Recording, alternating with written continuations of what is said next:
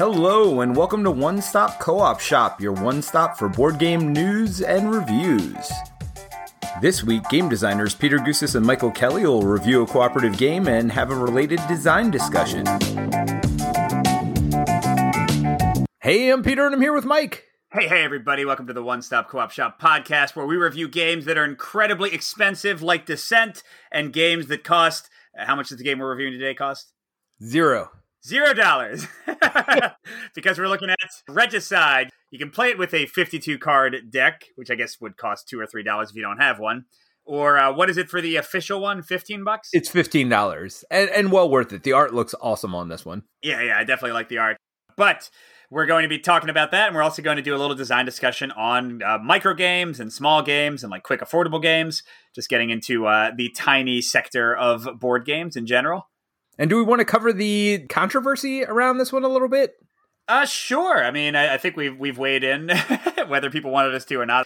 So yeah, what is it? The Gaming Goat? Is that right? Yeah, he had some things with another Kickstarter. So they are affiliated with this game. They are distributing it in the United States, I think is where it is right now. Although I don't think there are any copies available in the US, so it's not a big issue right now. But they are the US distributor. They had some controversy with some white power symbols on their fishing game.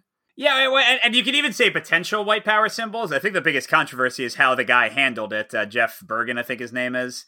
Like, personally, if he had just been like, whoops, sorry about that, and changed it, I would have been like, okay, good to go. But instead, he just kind of did a lot of not so great behaviors and treated people in a not nice way. And that's not what I want to support.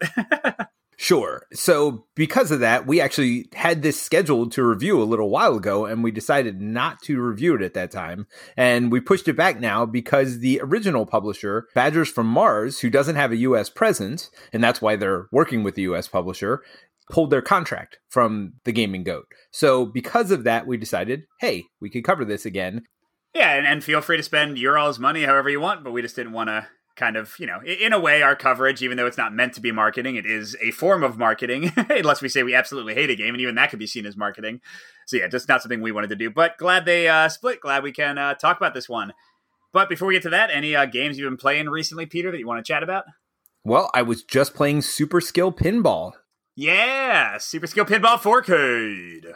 Yes, you told me about this one a while ago, and, it's a competitive game, so we normally don't talk about it, but let's be honest, it's really a solo game, and that's how I was playing it, and it's a lot of fun. It's really good. Jeff Engelstein, typically, his games are one step too much for me, but this is a really straightforward, really simple, and really fun roll and write. So, Jeff Engelstein hasn't always hit for me, even though I like him. He's a great guy. I've actually played League of Legends. We were on a team together in League of Legends. So, I really like Jeff personally. Just hadn't liked many of his designs in the past. And I'm not a huge fan of roll and writes. But this one combined those two things to make it better for me than either of those independent factors, which I don't always love. Yeah, and this is my favorite roll and write, I think, as well, because I tend not to like them either, but I think the theme really works here. I did a whole video review of it and a playthrough on the non-streaming channel. But yeah, definitely a fun one. I'm glad you got to give it a try. And you're absolutely right. It's competitive in theory in that you can compare points. Yes, exactly right. Basically it, which is not untrue for pretty much all the roll and writes that are competitive. But yeah, this one does not change that up. Yeah, and we may review this in upcoming weeks because we have done a little bit more solo coverage here, and it certainly falls in the category of solo games. And let's be honest, there's not nearly as many games releasing as there has been in the past. So rather than review something nobody wants to hear about, maybe we'll just start reviewing some of the top solo games and or revisiting some other games. Like I'd like to go back and revisit Spirit Island now that there's been 2 expansions as well. Yeah, and I'd love to, there's some cool solo games I want us to cover. Like once Final Girl delivers, Final Girl, I want you to play that one. You are all over that game. That's because it's great. You're going to like it, dude. I guarantee it. All right. Well, that's good to hear because, I love AJ. Yeah, people know I love Van Ryder Games. They obviously published their first games, so they're near and dear to my heart. But I did not love Hostage Negotiator. Well, I like Hostage Negotiator more than you, but I like Final Girl way more than Hostage Negotiator. Okay, well, that's good to hear, because I was worried that it was just going to be a reskin, and so now I can't wait to play it. Nice. Yeah, as for me, you might have seen, I just did Voidfall. I did a playthrough with David Turtzi. That's one on Kickstarter right now. 4X with solo and cooperative play. Very good, although pretty heavy. let's say more importantly, 4X with Mind Clash. And I think those two things together have led to holy cow blowing up on Kickstarter day one ridiculousness. Yeah, and I'm glad. It's a very good game. Like, is it going to be my favorite with how heavy it is and how long it is and how many icons there are? No, although I will say I learned all the icons pretty quickly. But it's definitely a good design. I'm looking forward to playing it more as it comes along. And then I guess I got Fireteam Zero. I got that in a trade recently. That's one that Colin always recommends as a like one-off, or I think it's 3 scenarios in a row. Quick playing dungeon crawler, very similar in the rules to Doom. Or not Doom, Gears of War, the Fantasy Flight one. So I'm really excited to play that, but I haven't actually played it yet. And an odd one, I actually borrowed Seventh Continent from our friend Jerry, which is one that I have like a love-hate relationship with, but I'm not sure where the hate came from. I mean, I kind of know, but playing it again, I remembered where all the love was. I think the hate was like the only thing on my mind. That game, yeah, I actually decided, like, I was having so much fun with it, I decided to do a playthrough and a review. I haven't found a spot to, like, fit them in the schedule because it's kind of an older game. But Seventh Continent, it surprised me. I was like, man, I even played curses I'd played before and knew every nook and cranny of and already knew how to defeat them. And I was still having a fun time. Well, that's probably why you're having a fun time. Because the frustrating part of that game and the part that you're forgetting is the part where you're running around looking for stuff. No. I also, the video I did is my first playthrough of a new scenario, and I was having a blast just puttering around and dying. It was great. Well, we all have stories. Okay. But yeah, a few things we're playing. Before we get to our main event, the review, let us thank a few of our Patreon supporters. If you don't know, it costs money every year for us to put on the podcast. We have to pay for the games we buy. We have to pay for equipment, lots of equipment between the 6 of us. So we really appreciate the support of our Patreon backers. And this week, we'd like to thank Winston Forrest, a co-op lover, Ben Parker, my friend from high school and college, co-op champion, and Bradley Newville, co-op fan. So Winston, Ben, and Bradley, thank you. Thank you to everyone. And thank you to anyone who's kind of a part of our community in general, whether you're on our Discord, listening to our podcast, watching either of our YouTube channels, the streaming or the non-streaming. It really matters a lot to us to have you all just there to chat with and participate and let us know what you like and what you don't like. We appreciate all of that. And with that being said, we're doing some conventions this year now that the world's opened up at least a little bit. I know it's still a little scary out there, but we are going to be attending Origins, which actually just happened. So you probably missed me. But if you did see me there and said hello, thank you so much, because that means a lot to us. And we're going to be going to PAX Unplugged as well. At least that's the plans right now. And so, yeah, if you see us at one of these conventions, please come up and say hi. Don't be nervous. We are going to be wearing One Stop Co-op Shop merch everywhere. So we should be easy to find. Yep, I'm very excited. PAX is one of the only big cons I've been to, and I'm going to go again. So that's always fun. Yeah, and it's nice to get Mike out there. But Jerry and I will be at Origins. Jerry, Mike, and I will all be at PAX. So super excited for that. Yeah, I don't do a lot. My kids are a little bit younger than Peter's, and it's still hard to get away from them. Well, not only that, but you're also teaching. So when they're over the summer, it makes it a little bit easier. But when it's in the middle of school year, it certainly makes it harder. I know that. Yeah. But all right, let's get into Regicide. So is there a theme for this one, Peter? I guess you're... Yes, that's what I was looking up before we started. I looked up the definition of Regicide, and Regicide's definition is the action of killing a king. It's a noun. So, yep, you're trying to kill the kings in the deck of cards. Yep. Well, yeah. So first basically you're fighting the bosses, which are jacks and then queens and then kings. You've got all the rest of the cards at your disposal, plus the 2 jokers as jesters, which work differently for solo or cooperative. This can be played 1 to 4 player. And the players will have cards in their hand. And on your turn, you play a card. It's going to, a little bit later in the turn, deal its value in damage to the boss. And each of the face cards has a different life value. The jacks are 20, queens are 30, kings are 40. But then additionally, based on which suit it is, it's going to give you a bonus. Spades block the boss's return attack as they hit you back. Hearts get cards back from the discard pile. Diamonds draw cards back into each player's hand. And clubs do double damage. And basically, whenever you're not blocking, the boss hits you with, and you have to discard cards whose values add up to that amount or more. And you just go back and forth like that. You're playing cards and trying to defeat them. They're hitting you back, forcing you to discard cards. If anybody ever has to discard a card when they cannot, if they can't suffer the full damage of a boss, all the players lose. But if you can progress all the way through the jacks to the queens and the kings, and by the way, you recruit the jacks and the queens and the kings, you get them into your deck to use as super hitters against the other people, then you win the game. Yeah, easy as that. So if this is your first time joining us, thank you. And what we do here is we talk about our top 5 things of the game, starting with number 5, which is the least important, and work our way up to number 1, which is the most important. And I'll get us started with my number 5, which is the game is easy to teach and learn, and it's nice, quick actions. And it plays really quick. Basically, you're playing a card, maybe a couple cards. We'll get into that in a little bit. I know we didn't get into that in the rules, but you may play more than one card on your turn. Then the enemy does their damage back to you. You move on to the next player. So it's nice and quick to play, and it's easy to teach. I mean, Mike went over it here, but if you were seeing it in live in person, it would make it so much easier to understand because you'd have a quick reference sheet in front of you that tells you what each suit does. And that's really, the important thing. That's the hardest thing to learn in the game. Beside that, you're just trying to hit life totals with the cards. Yep. I mean, I definitely agree with that 100%. It's going to kind of come up for my list later. My number 5 is the boss immunities. So something I didn't mention is that when you're facing a boss like Jack, Queen, or King, whatever their suit is, that suit's power no longer works. So like when a spade boss is on top, then your spades will no longer block attacks. And this is a mix for me. I think it does lead to some interesting like hand management. It does create greater tension in the game because maybe like a bunch of your hand is suddenly not going to work. But it contributes to something that I'll talk about more later, which is the luck and the randomness and the swinginess of the game, especially for diamonds and spades. I find to be most problematic because spades block damage, so you have to discard your entire hand, and diamonds let you draw new cards if one of you is about to like run out and not be able to take the damage you'll be dealt. So having either of those bosses can just be a little frustrating sometimes when it just tanks your game just kind of by the feeling of luck. But I still like the idea and the concept, although honestly, if they just cut it entirely and the boss immunities did not apply, I would probably like the game the same or better, even though there would be a little bit less choice involved. Well, yeah, and we'll get to this later on. I do think, I'll just get to it later on. So let me move on to my number 4, which is the Jokers. And the Jokers work different in solo and multiplayer. In solo, they're kind of a get-out-of-jail-free card. So you have a different number of cards in your hand based on player count.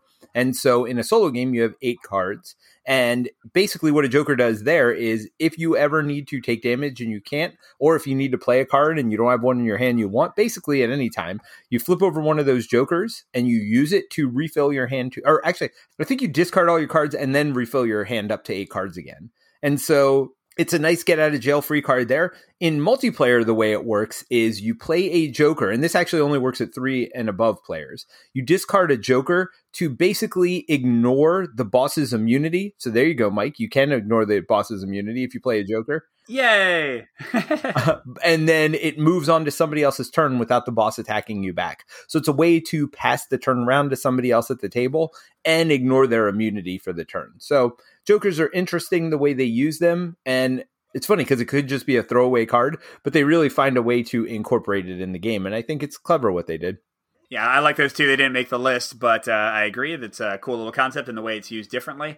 My number 4 is the cooperation in the 2 to 4 player game, which is a con for me because I don't feel like there is much cooperation. At least for me. So they do say very specifically in the rules, you're not allowed to say anything about your hand or anything about what you might want to play. And I often like that in games. If you've heard other reviews, I'm generally a fan of limited communication. But I like limited communication when I feel like it serves a point or when I feel like there are a lot of clues you can give. Like something like the Crew, where you can only communicate one thing about your hand each round. I think that's great. Something like Quirky Circuits, where you can see the backs of the cards and you can kind of judge what they might be doing. I think that's great. I think there are lots of cool ways to do limited communication.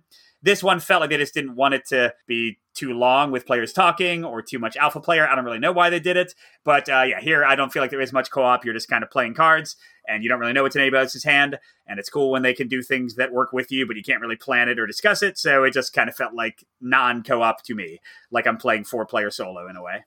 So I played the game with Terrence on the stream channel, and if you watch, we ignored this rule almost completely. Oh, okay, well then it would be better. Then I'm going by rules as written. But yes, if you ignore the talking rule, I would like the cooperation more.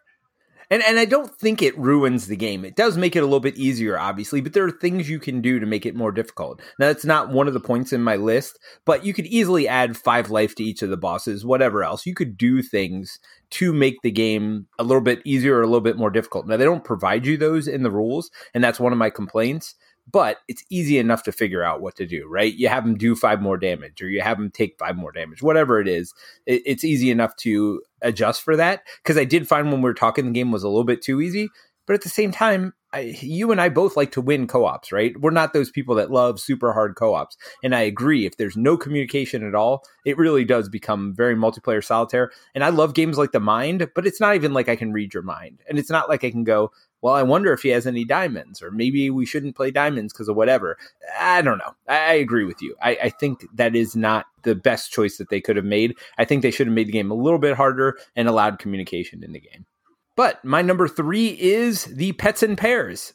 So what is a pet and a pair? A pet is an ace. You could play an ace with any other card, and it will add 1 to the value of the card. But more importantly than that, it will also add its suit. So if you played a club and you played a 10 along with your ace, that would be a value of 11, and you would use the clubs to double that value to 22. And if you use something spades as the other one, then it would also block 11 damage. So it does both suits as well as adding those two numbers together. That's what a pet does. A pair, and actually it's not only pairs, but it could be 3 of a kind as well. As long as you have multiple cards of the same number and they add up to 10 or less, so 2 5s, 2 4s, 2 or 3 3s, 2 to 4 2s. You can play all those together as one large group of cards, and they do the same thing. You add all their numbers up. So if you played all 4 4s, you'd add up to 8. And it would trigger every single suit. That's the cool part about playing pairs and pets. I think it makes it a lot more interesting. It's fun to try to save up to make some of these cool combos. And so for me, it was a total pro for the game, is being able to add cards together. And it makes the low valued cards not as bad as they would otherwise be. Yeah, and again, that's going to come in a little bit later on my list. But my number 3 is focusing on the suit powers.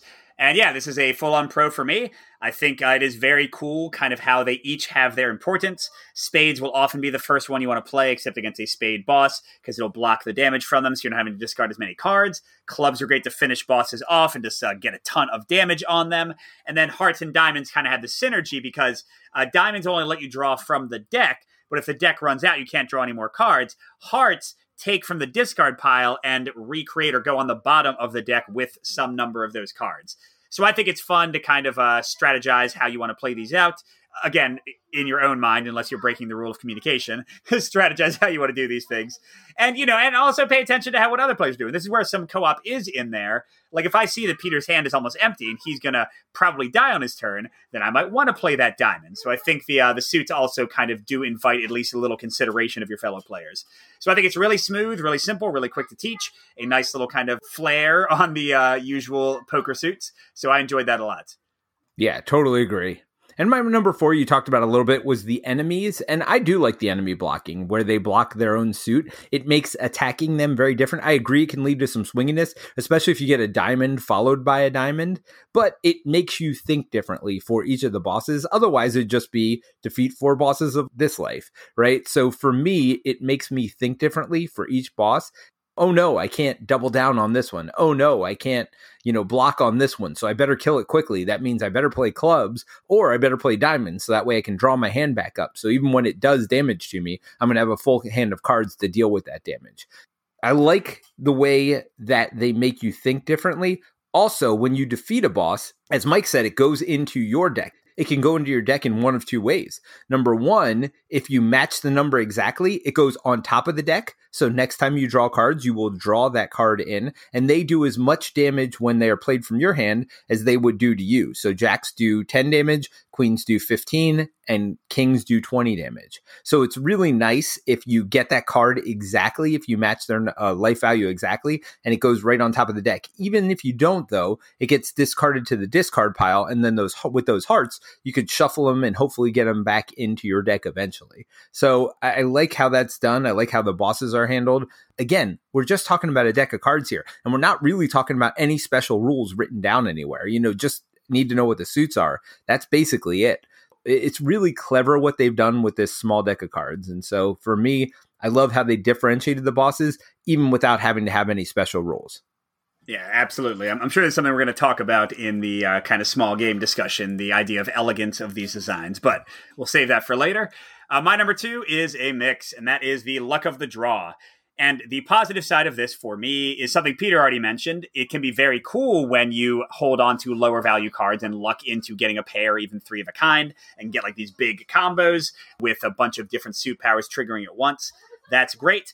And also, just to be honest, this game, I would compare it to something like Klondike or traditional solitaire games, except it can also be played cooperatively, in that the game's so fast that, the fact that sometimes the deck just totally messes you up and you cannot possibly win this game, or you can't with the hand you have, isn't a big deal because you can just set it up and play again in no time flat. So that's all good. But on the negative side, I do, even with that consideration, I do think it's frustrating when you get no diamonds and you just can't draw and you just die. Or when you get the wrong suit, or when you draw a bunch of low values. They're great for the doubles and the pairs and the triples. But it doesn't matter if you don't have enough to discard and you get killed by damage. So the game certainly ends on kind of an anemic, meh note sometimes, where it's like, oh, I guess we died. It reminds me a little bit of The Crew. It's another one where I get frustrated with the losses, but it's so quick to play again that it doesn't bother me as much as it could.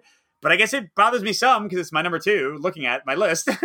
So clearly it's not my favorite thing. But again, it's a mix. It's not a full-on con. I think the luck needs to be there. And it's the only thing keeping the game even a little bit varied. So it's still a good thing. Yeah, my number 1 is the 4 suits. As we've talked about many times, it creates such an interesting puzzle that each suit does something different. And the other interesting part about it, and I can't remember if you covered this exactly in the rules, is each suit not only matters for the suit itself, so diamonds let you draw cards from the top of the deck, but also the number matters. So if you have a 10 of diamonds, you get to draw up to 10 cards. Now, you can't go over your max hand size, and in multiplayer, that counts between the players. So the player who played it draws the first one, the second one draws the second one. So it's an interesting combination. It makes cool special powers. Hearts, seemingly the weakest of all the suits, just takes your life cards and lets you shuffle them up and randomly put however many on the bottom of the deck based on the number of the cards. So if it's 8, you shuffle up all the cards in the discard, you put 8 on the bottom. That seems weak, but there are so many games early on when I was playing this that I lost because I had diamonds to draw cards, but I didn't have enough cards in that draw pile to draw. So even Hearts, which seems the weakest, actually comes into play in a lot of the games.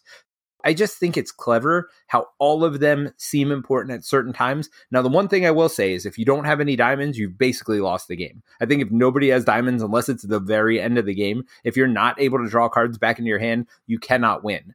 So when you're discarding cards, when they do damage to you, if they do 11 damage, you have to discard 11 points of cards in your hand. It's sometimes a tough decision what to discard because you can't discard those diamonds. Even if I only have a 4 of diamonds, a lot of times I'll keep it because that's 4 cards that we can draw, which will add up to a lot more value than maybe even that 7 value club would. So I will say that the suits aren't all even, but they are all part of the puzzle, which I think is really cool. So for me, it's my number 1 point. It's the thing that makes this game stand out. Without it, I don't think it'd be much of a game at all. Yep, I can't argue with that. My number 1 is also a pro and not something specific about the mechanics. It's just the fact that it is a 52 card deck co-op. And I've never seen one of those before. Not that I've really looked very hard, but every card game I've seen with a regular deck of cards is either competitive or solitaire. So I think this is just really cool that it exists. And it's better than most of those 52 card deck games. I might still like something like Spades or Hearts or Bridge, but this is a really, really cool game. And I enjoy it a lot for what it is. The fact that I can play this basically for free with the decks I already have around my house, or pay $15 to get some great art just by printing out some, 3 pages of rules from the internet, I think is fabulous. And for me, at least, is the game's greatest selling point, just its accessibility to anybody. They can all try it out and see if they like it. And I recommend you do. I mean, I'm not saying it's going to be the best game ever. It's going to be on the top of your list, but I think you might enjoy it. Yeah, and that goes right into final thoughts. I agree with you. And you brought up a great point. It's like playing solitaire. And again, not necessarily in co-op mode. I actually do think there's cooperation. Again, with the talking caveat that, I don't mind talking strategy. Like, hey, remember, if we don't have any diamonds, we can't win the game, right? Not, hey, I'm playing a 7. If you have a 3 in your hand, we could get to the boss's number, right? I think there's a difference. I'd never talk about numbers, but I may say, especially if I don't have a diamond, I may say something like, hey, remember, if we don't have any diamonds, we're definitely going to lose. Or this is a spade, so remember, we should probably play some clubs or diamonds here. So not necessarily alpha gaming. Maybe some people would consider it alpha gaming, but more talking strategy. Like, hey, don't forget, this could be the end of us if we play this out wrong. Yeah, and I mean, my final thoughts, this is one that I recommend you play. It's not going to be on the top of my list in any way, shape, or form. I think it's worth trying out. I think it's cool that it's accessible. But I'll be honest that basically every game in my collection that is solo or co-op, I enjoy more than this one. This is literally your least favorite game? Come on. Of all the ones that I'm keeping in my collection, which you know is very actively called and is pretty small.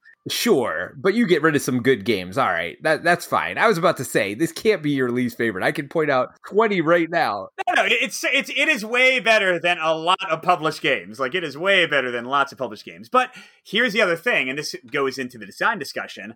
I'm not a big fan of small games and micro games. I like games that play quickly, but I want variety. And this didn't come up in either of our lists, but I think it's a major knock against it if you see it as anything other than a quick, like, just spend a little bit of time game. There's no variety here. Yes, I agree with that. The tactical choices are always interesting. Like, what do I discard? That's always going to be tense. It's never quite obvious, although it's sometimes kind of obvious. But yeah, like, I don't know. I've seen a lot of people in the Discord say, I played it, I beat it after a few games, I never want to play it again. And I don't feel that negatively about it. I'd be fine to break this out or play solo when I'm bored. But I'm along the same lines. It's not like there's that much to see compared to games that have a lot more meat to them. And that's just the nature of the beast. It's a little $0 or $15 game, and good for them. You know, they're doing great, and I'm happy for them. But yeah, it doesn't have a lot to keep me coming back. I will compare it to a game like The Mind. And don't get me wrong. You know me. I think The Mind is great and way better than this game.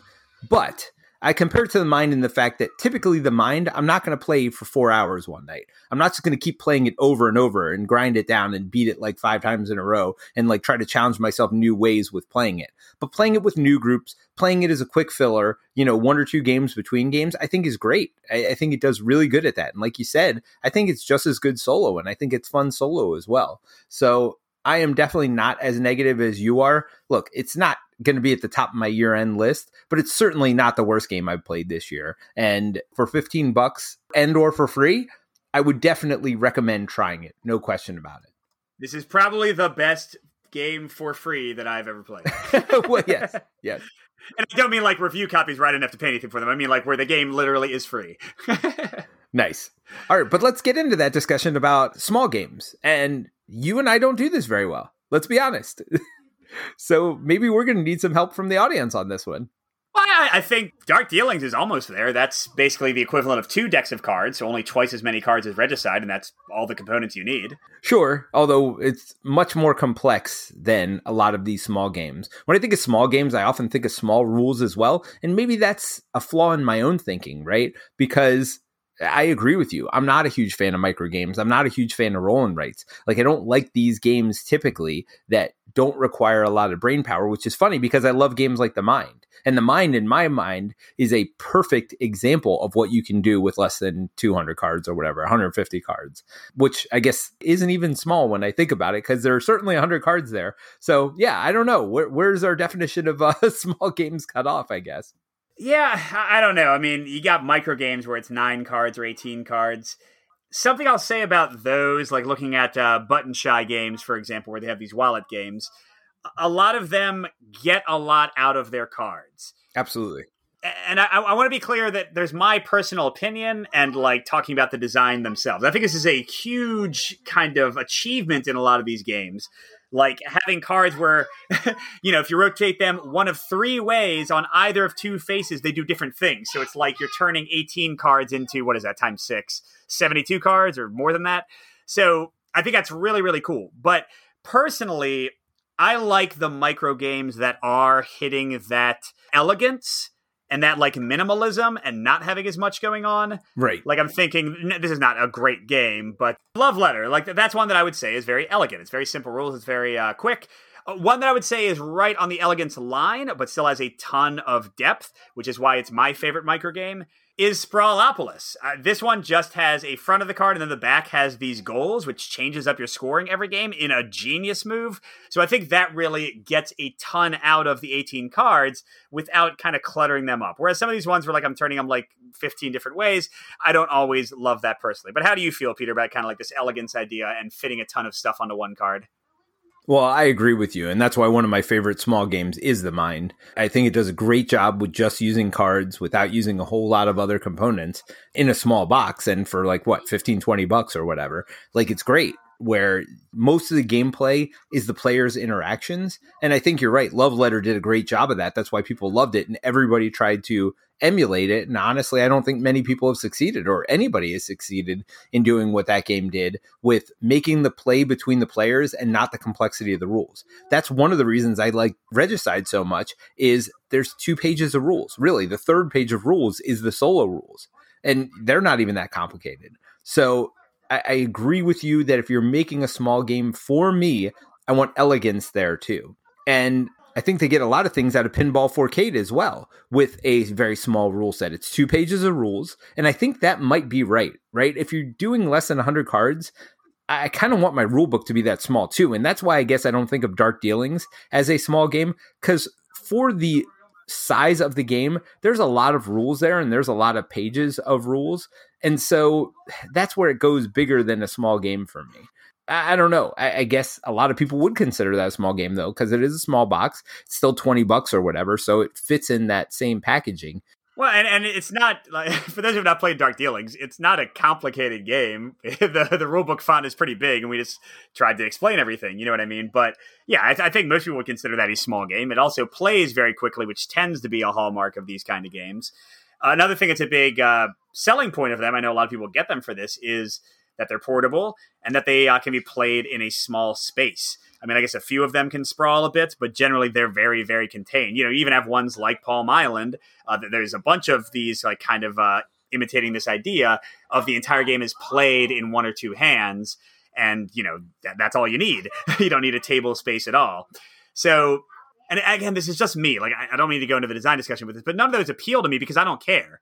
Right. I'm not like traveling on an airplane all the time. I don't need to play on the palm of my hand. Like, it's a fun gimmick.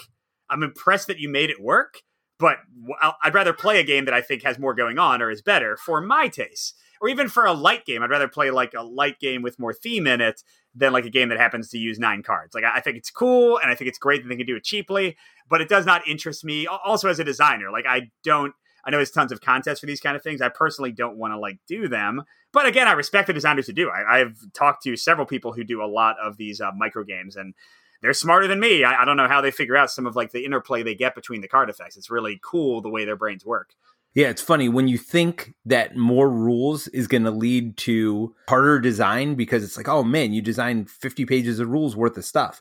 No, it's actually easier to put your thoughts on 50 pages than it is to put them on 2 pages and make them clear and succinct and make the game fun and playable, right? So I do think there is a lot of talent that is involved. And I agree with you, though. It's not in my purview to do those smaller games.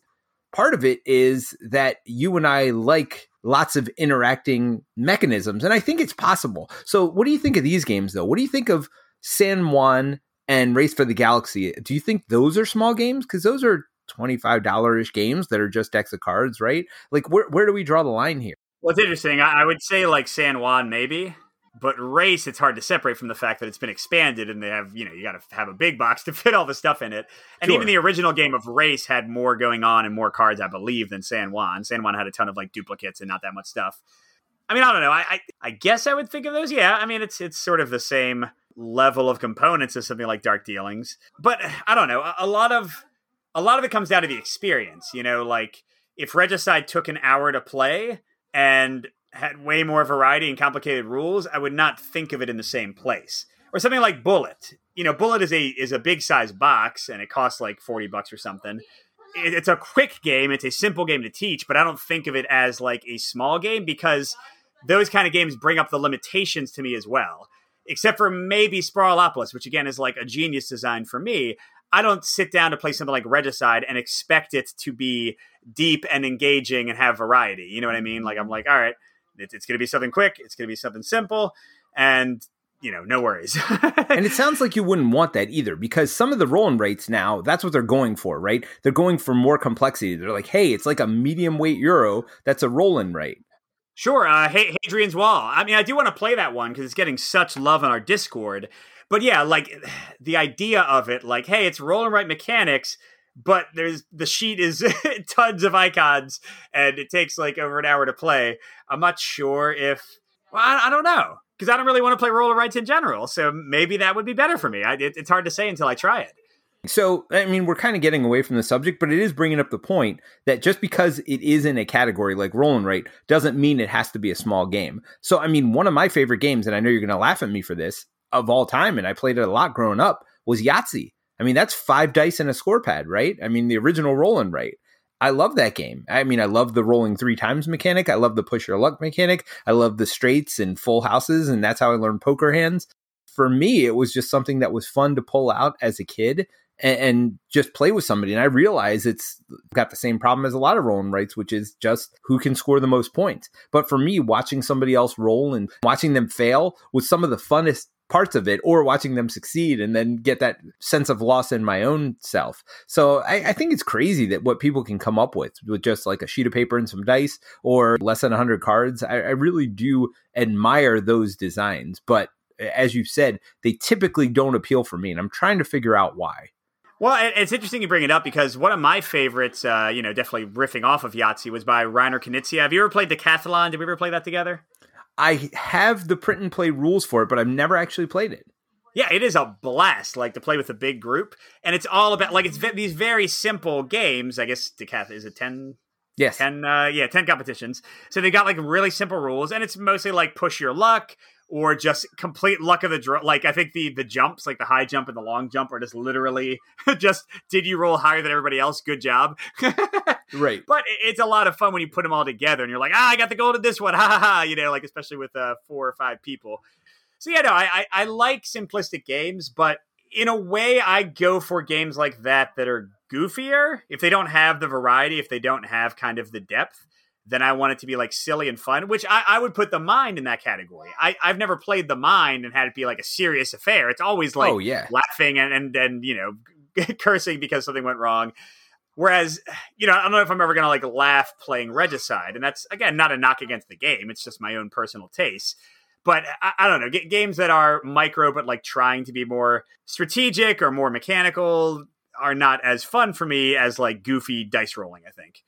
Now, get into the design side of things. How do you think you would even go about designing something like this? I think you have to go in with the mindset as a design constraint. Okay, how do I design something with 1 or 2 pages of rules with 54 cards or whatever else it is? I think you have to go in with that mindset, and it's a very different mindset and one that you and I haven't gone in with. In fact, a lot of times we try to design something small and it ends up getting way bigger than we thought anyway. Yeah, I mean, I don't know.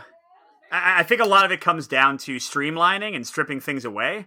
Because, there are a lot of games that have a whole bidding round. And do you need that bidding round? Or they have an extra phase of the game. Do you need that extra phase of the game? What if Ink and Gold? Ink and Gold is one of our favorites for a quick push your luck. Maybe I guess it's kind of a micro game, but it's certainly a small game. That's one of my favorites. And, if they had combat in that, like instead of you just losing and running away when 2 of the same type of hazard came up, if you had to like fight it and you rolled like dice against it, I could see somebody designing that, and you would need to have the courage or the gumption to take something away. And that's something they say like in a lot of creative endeavors, right? Like book writing and movie making. You have to be able to delete your favorite scene. You have to be able to kill your darlings, get rid of your favorite character. So yeah, I think a lot of it comes from being able to strip things away and just get down to the best part of the game. Although again, for me, like, I don't know if that's a great goal to go for, because maybe your game could be way more awesome with a few more things going on. And maybe that one mechanic is too simple. Well, what do you think of it as a building block?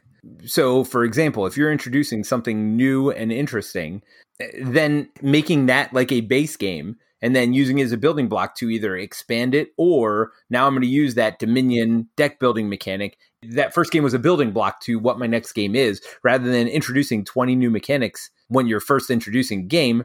I guess they did this with the deck crafting game, Mystic Vale, right? That was a building block for their bigger game that came out later. And they said, well, this game's great, but it's too much. It's too much to introduce all at once. So let's build this other game, which was Mystic Vale, to introduce people to the system. Now, it's funny that Mystic Vale is the one people remember now and not the more complicated one.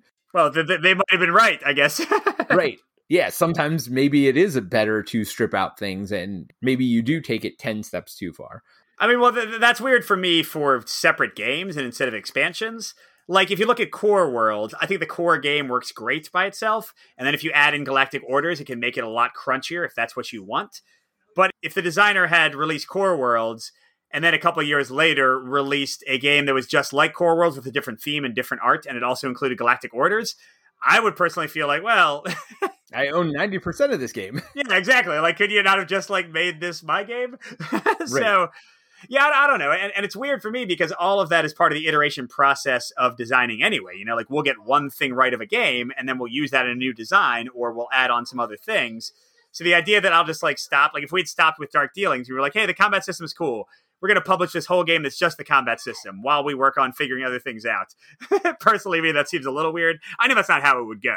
Like, that's not the way the decision would be. It would probably be more like you publish the best game you can, and then you see the possibilities or you want to expand on it later, and that's totally fine.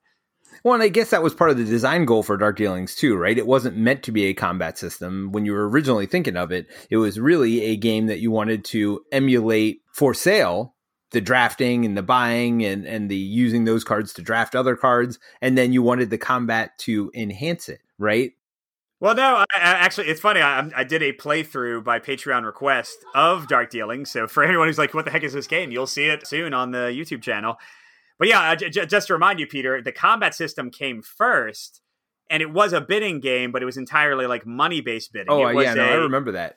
Yeah, it was an awesome epiphany from some testers, some friends at a con. It was Richard Launius, actually, who said, take out the money. Was it? Yep. But Richard Launius was not the one who had the For Sale idea. He said, take out the money, and then...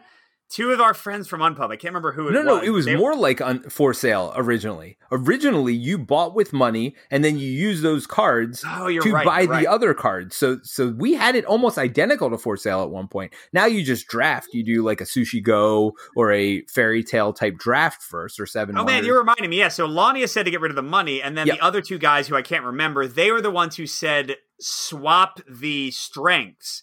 So you're like encouraged to get the worst hero, because it'll also buy you the best defense, which made like all the decisions way more interesting in the game. So yeah, it's so many years ago now. I'm just forgetting the entire process there. And that was like a whirlwind of 2 days at one convention anyway.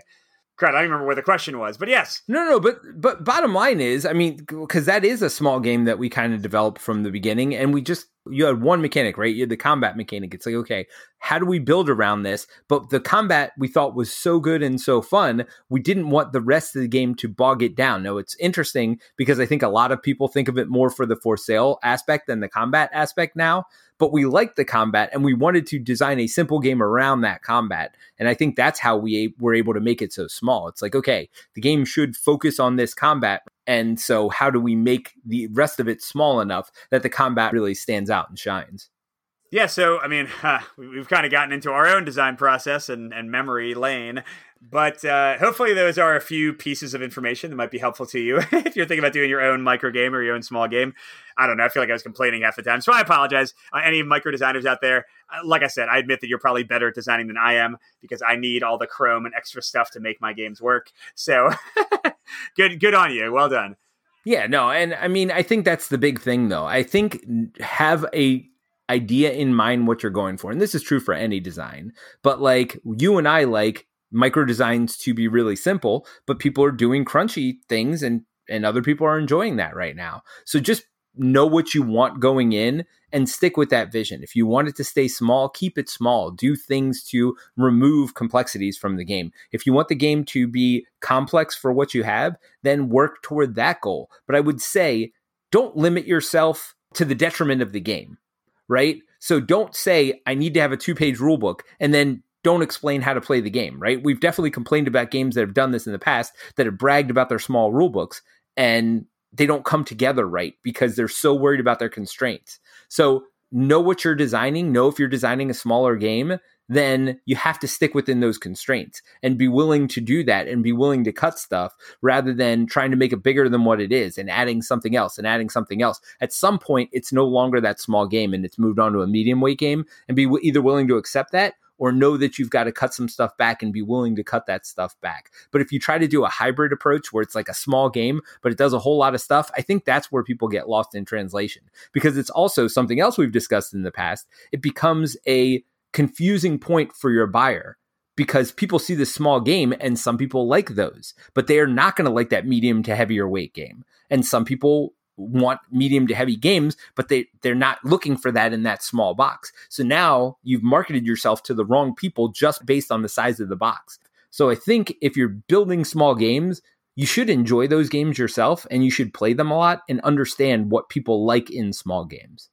Yeah, and for my final points, just to kind of close it out, something that I think we both forgot to mention, probably the main reason these games exist in a lot of cases is that people can print and play them and they just pay you for $5 or $10, or you can sell the entire game for $10 or maybe $15 or less than $10 sometimes.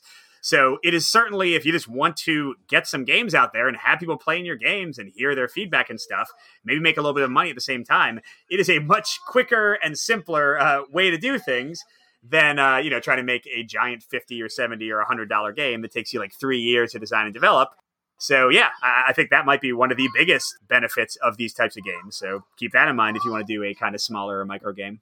Cool. And we totally forgot about the Tiny Epic games, but we'll get into them another time. Yeah, I mean, well, for me, the reason I don't tend to like them is that they are neither tiny nor epic. Right. They're that middle ground, and some people are going to love that. But again, you have to set that expectation, and maybe they do that with their naming convention, right? Like they're like, this is a small game, but it's going to be more than you're expecting. Maybe it's not epic the way you and I think, but at least it's understandable that it's more than just a tiny game. They're small box, $20. They kind of fit in the category. But again, I think they take up more space and they're more complex than a lot of the games that we've been talking about here today. All right, thanks everybody for tuning in. Go play some little games. Check out the Dark Dealings video when that's out so you can see what we're talking about because it's basically impossible to find to actually buy it. Yep. And thanks for joining us again and hope to see you at a convention soon. Bye. Bye-bye. Thanks for joining us again for the One Stop Co-op Shop podcast. Check out our YouTube channel at One Stop Co-op Shop. Also, join us for games and discussion on our Discord channel. You can support us on Patreon at patreon.com/onestop or leave us a review on iTunes. Thanks again, and we'll see you next week for another Top 5 list. Hey, Mike. Yeah. I got something tiny to show you. Dude, don't say that. What are you doing? I got a deck of cards. What are you talking about? Oh, yeah. Regicide. We should play some Regicide. Good call. What were you thinking about? Regicide.